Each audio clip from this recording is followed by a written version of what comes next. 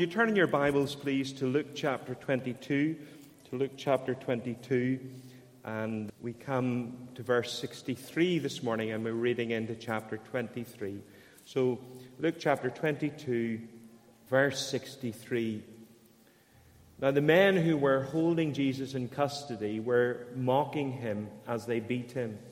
They also blindfolded him and kept asking him, "Prophesy, who is it that struck you?" And they said many other things against him, blaspheming him.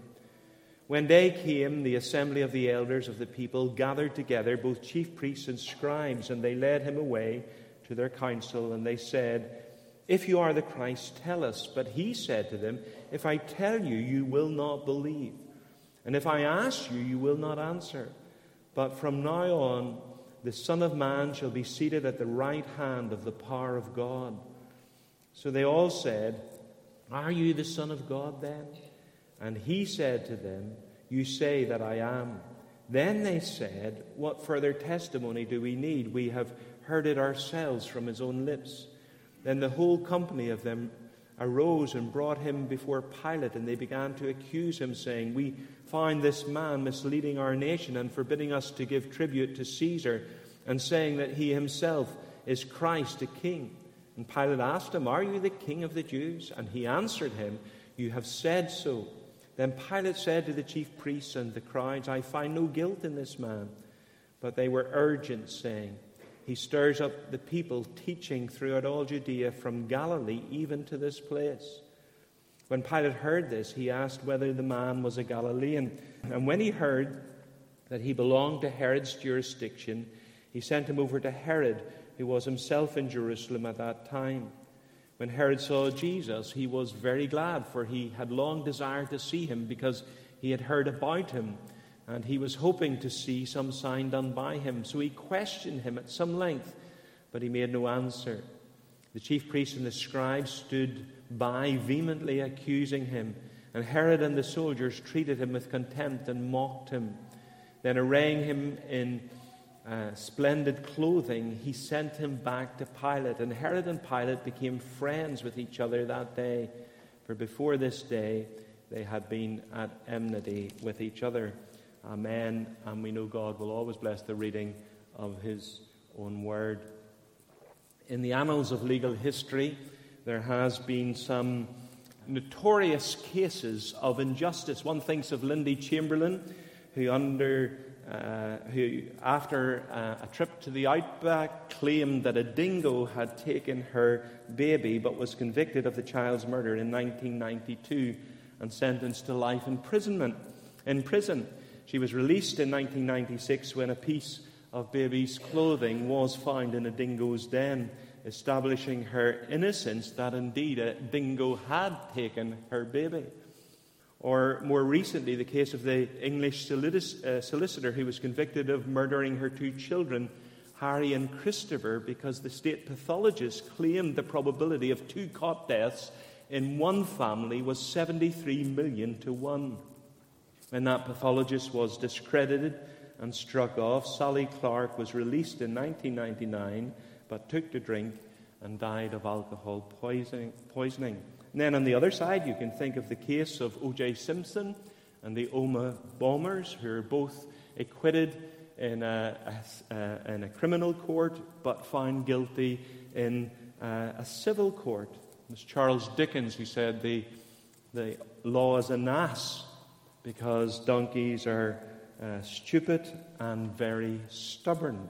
And so often that has proved to be the case. Justice and equality for all are good aspirations to have, but in reality it often proves elusive when it comes to criminal proceedings. And that is nowhere more manifested in the trial and the conviction of the Lord Jesus. In fact, one former Lord Chief Justice of England says that this trial was the greatest monstrosity of justice in the annals of legal history. And it is to the trials of Jesus that we turn this morning. Notice, first of all, the trials that were endured. Now, I say trials rather than trial because actually our Lord had 6 trials. 3 of which we have read this morning. When you put the gospel records together, you discover that Jesus was first of all brought to Annas, and then to Caiaphas, then to the Sanhedrin. Then he appeared before Pilate. Then he was sent to Herod, and then he was sent back to Pilate for sentencing. That's 6 trials in all, 3 before the Jews, 3 before the Romans, because Herod was actually not a Jew, but a puppet of Rome. Annas, first of all, the former high priest, and the father-in-law of the present high priest, Caiaphas. He had been removed from office by the Romans, but still was the real power behind the throne. So although not in office, he was the man who pulled the strings, and nothing, absolutely nothing, happened without his permission. Then he was brought to Caiaphas, who was the official high priest. Both these trials took place at night, which was strictly forbidden by Jewish law, and took place in their private quarters, which again was forbidden by Jewish law. You notice there in verse 66, when daybreak came, the assembly of the elders of the people gathered together, both chief priests and scribes. So the trials during the night were illegal. And so first thing in the morning, they call the ruling council, that's the Sanhedrin, together. Now the Sanhedrin was the highest Jewish court, consisting of 72 members, 24 priests, 24 scribes and Pharisees, and 24 elders, or Sadducees. Now they didn't like each other, but in order to have authority with the people, it was the first power-sharing executive. So there are 3 trials, 3 Jewish trials, before Annas, before Caiaphas, and before the Sanhedrin. 2 at night, 1 at daybreak. Then we're told in chapter 23 and verse 1, he was sent to Pilate, who you know was the Roman governor. And this Pilate then sent him to Herod, because he heard the commotion had begun in Galilee, and Herod was ruler over Galilee, and he just happened to be in Jerusalem for the Passover. And then finally, Herod sent him back to Pilate, who reluctantly passed the sentence to put him to death. So we have 6 trials in all, 3 Jewish, 3 Roman, 2 at night, 4 during the morning, all of which stand testimony to the difficulty that they had in securing a conviction against Jesus, as he is hauled from pillar to post, denied sleep, and brutally mocked and mistreated. Nevertheless, he maintains his dignity. As Peter was later to say, when he was reviled, he reviled not again. When he suffered, he made no threats. Instead, he entrusted himself to him who judges justly. The trials that were endured. Secondly, notice the charges that were pressed. There were 2 principal charges that were brought against Jesus. One was theological and one was political. The theological charge was brought before the Jewish courts, and the political charge was brought before Pilate. Notice the 2 cross-examinations that take place in the passage, one before the Sanhedrin and one before Pilate. Let's look at the theological one, the one before the Sanhedrin. First of all, look at verse 67. If you are the Christ, tell us. But he said to them, if I tell you, you will not believe. And if I asked you, you will not answer. But from now on, the Son of Man shall be seated at the right hand of the power of God. So they all said, are you the Son of God then?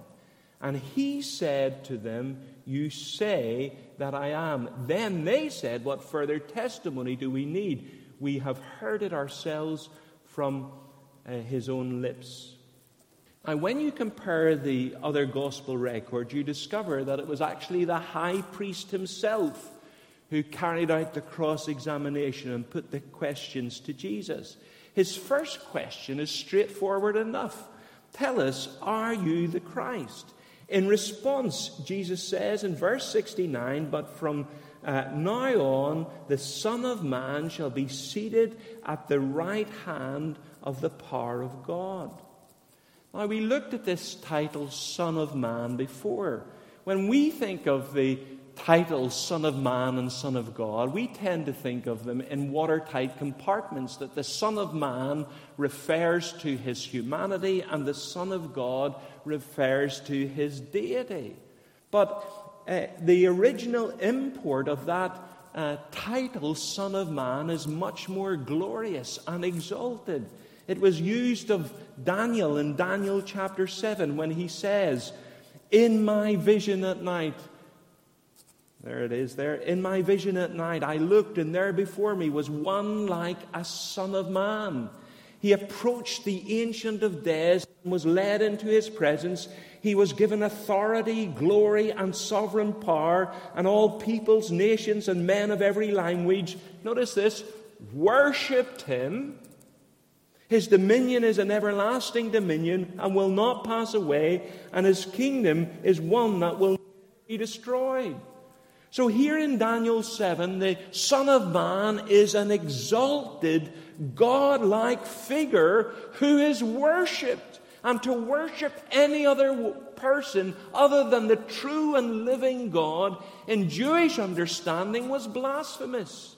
And Jesus in this court, before this Jewish ruling council, the Sanhedrin, clearly identifies himself as the exalted, divine Son of Man in Daniel 7.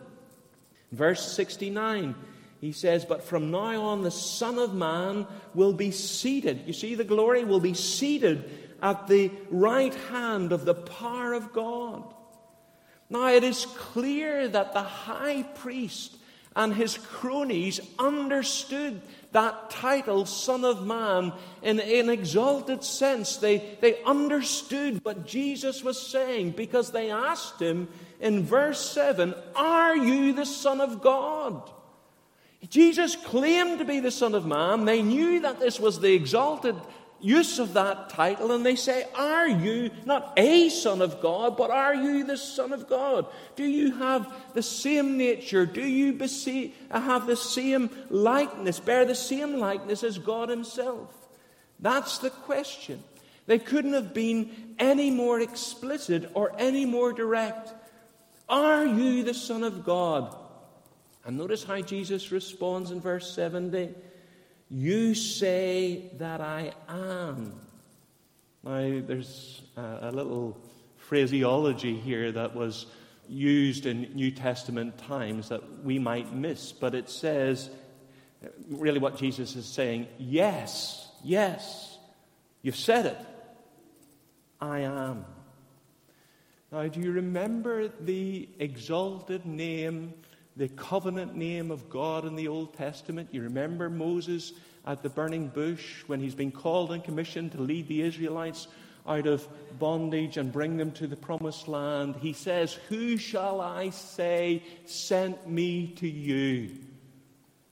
And God, speaking from that bush, says, "I am who I am."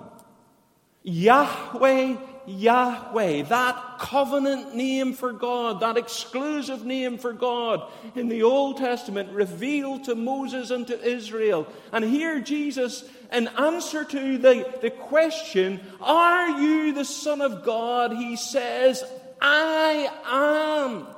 And the other gospel records tell us that the high priest tore his robes and said, "You have heard the blasphemy," because this was a name that they wouldn't even have on their lips for fear of breaking the third commandment and taking his name in vain. And here Jesus takes the divine name and he applies it to himself. "You have heard the blasphemy." And on that charge, the charge of blasphemy of Jesus claiming to be God, they sentence him to death. Then he is taken to Pilate, and a political charge is brought against him. Under Roman occupation, the Jews had lost the right to capital punishment. They could condemn a man to death, but they couldn't actually put him to death. They were toothless tigers. So if Jesus was going to be put to death, the Romans had to put him to death. They had to carry out the sentence. But of course, the Romans weren't interested in the theological nuances of Judaism. The Jews had to find some other reason, a good enough reason, for the Romans to convict him. So when he comes before Pilate, they charge him with treason, chapter 23 and verse 2. And they begin to accuse him, saying, "We find this man misleading our nation and forbidding us to give tribute to Caesar," which was a gross untruth, because remember he said, "Render unto Caesar the things that are Caesar's," and saying that he himself is Christ a king. Do you see what they're doing? Because the Romans weren't interested in the theological argument and the theological issues, they accuse him of sedition and treason.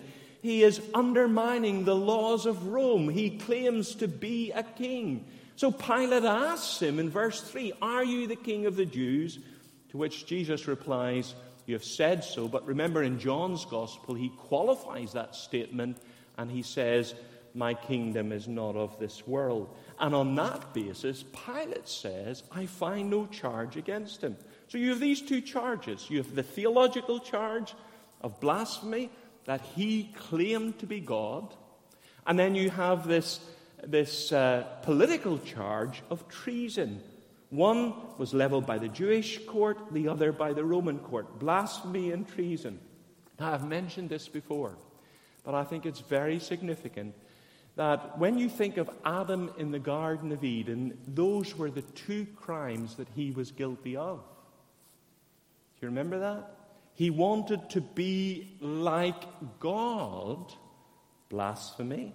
He defied the king's laws, treason and blasphemy. And the first Adam is guilty of treason and blasphemy. And along comes the second Adam, and he is charged with the same crimes, treason and blasphemy. And on those two charges, he is put to death. He stands in the place of the first Adam, and his offspring is charged with the same charges, and he lays down his life. He is executed on those charges. What mercy, what grace is seen even in the trials of Jesus.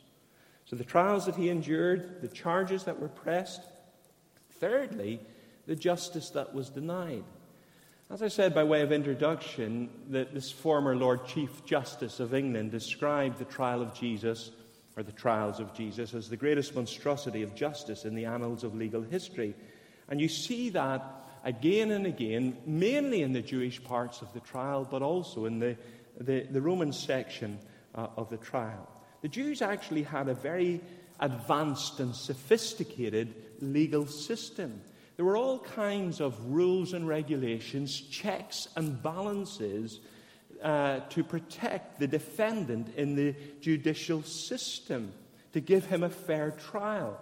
I've already mentioned that they stated categorically that no trial could be held at night or in private homes. Jesus was tried and examined in the homes of Annas and Caiaphas at night. Secondly, no trial could take place during a Jewish feast. That was the law. But Jesus was tried at the time of the Passover. Thirdly, at least two witnesses had to agree on any evidence before it was admitted. We know that from the other Gospels that the witnesses contradicted themselves, and so that evidence should have been rejected.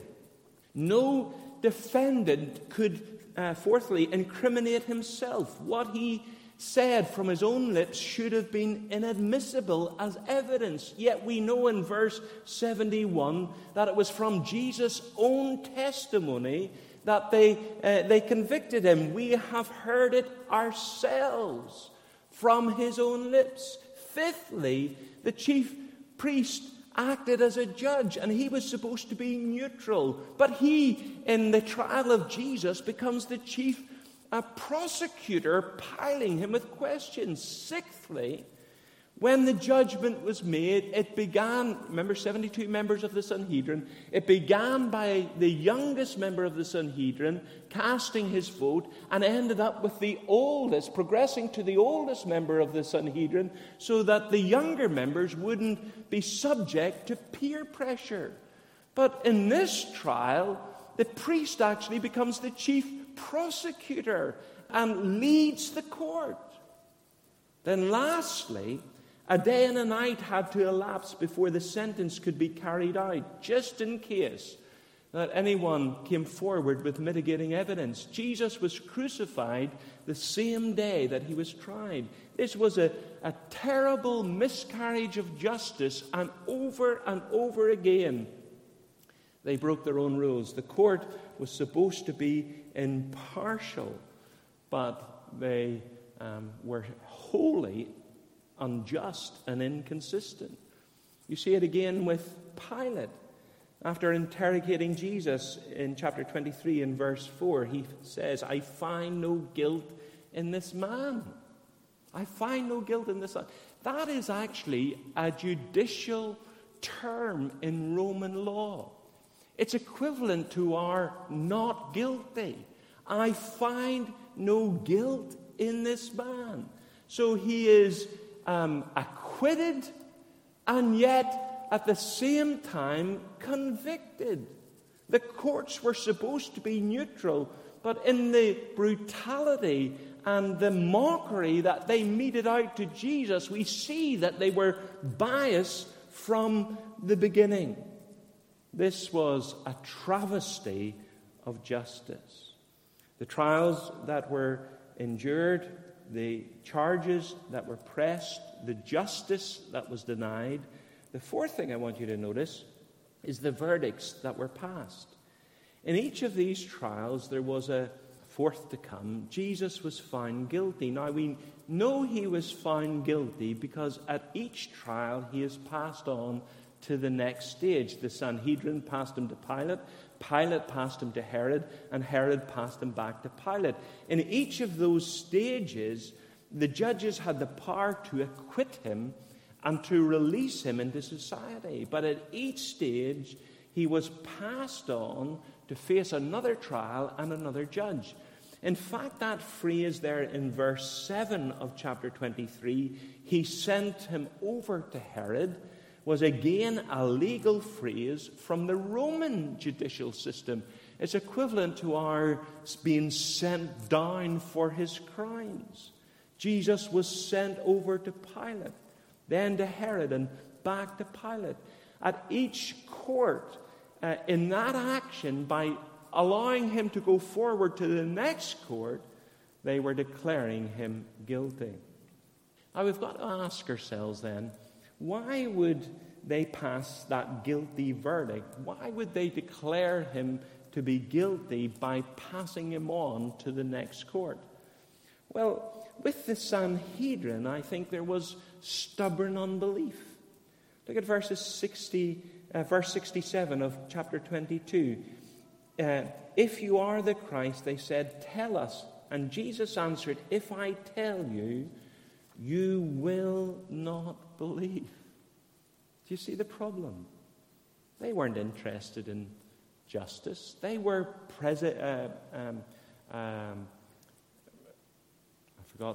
They were prejudiced right from the outset of the evidence.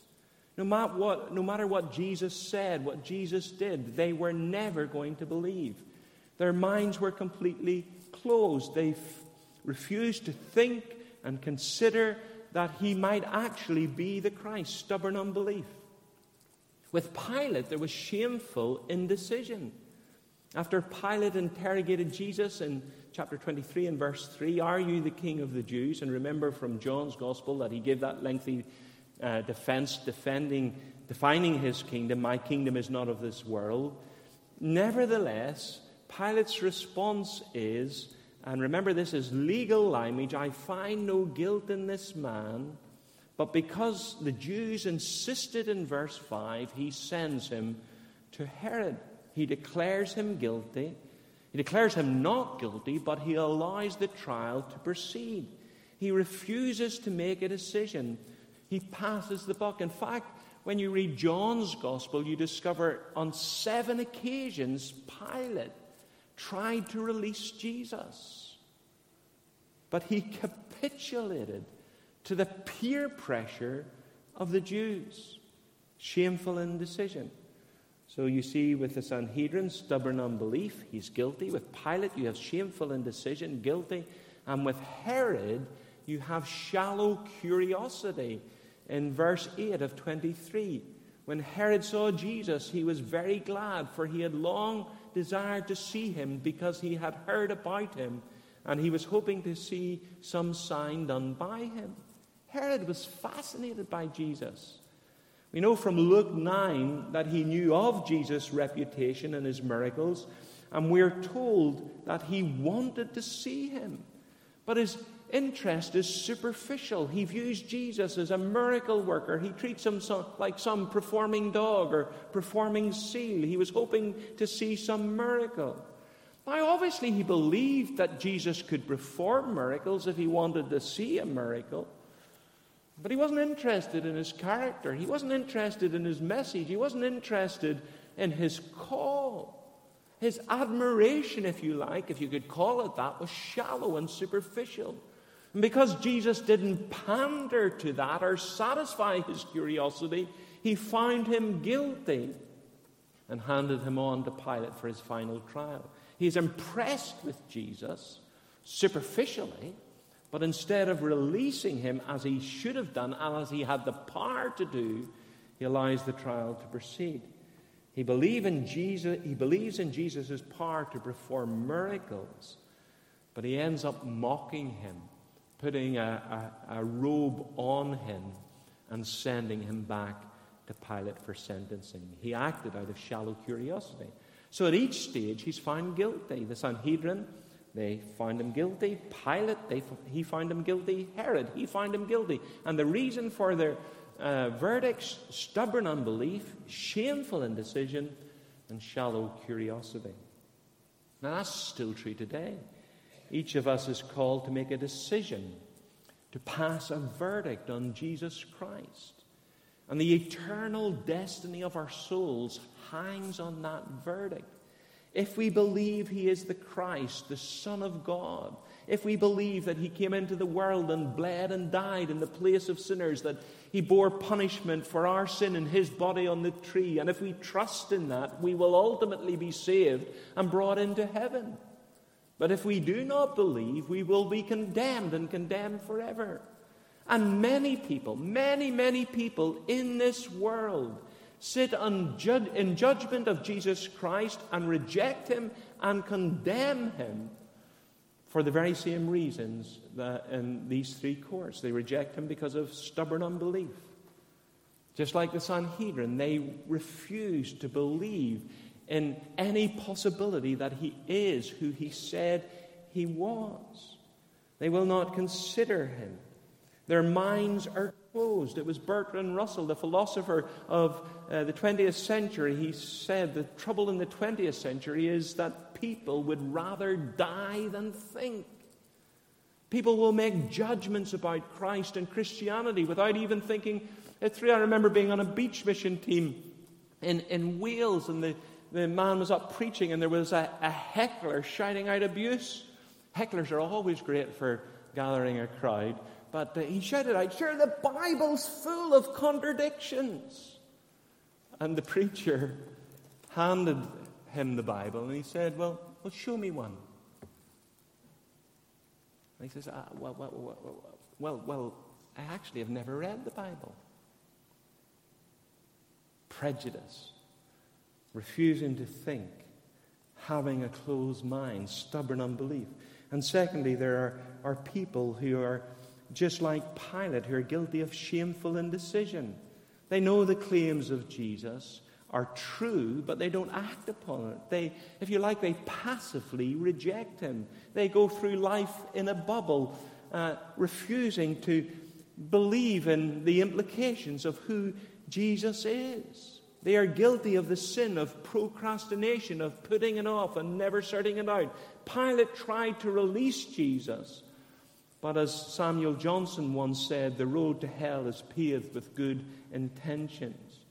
So you have stubborn unbelief, shameful indecision, and shallow curiosity.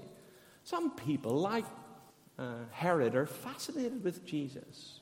They admire him, they're interested in him, but it's a superficial curiosity. They never get to grips with the real teaching of Jesus and his real demands.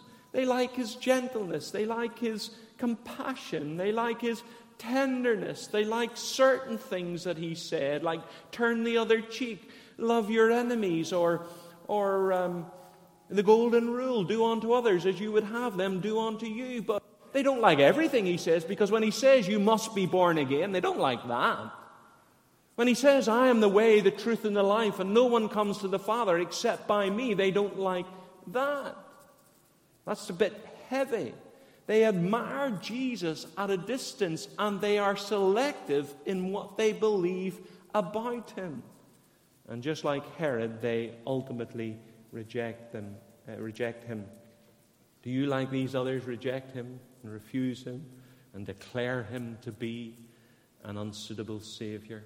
The verdict that was passed, the trials that were endured, the charges that were pressed, the justice that was denied, the verdict that was passed. The last thing I want you to notice is the judgment that was anticipated.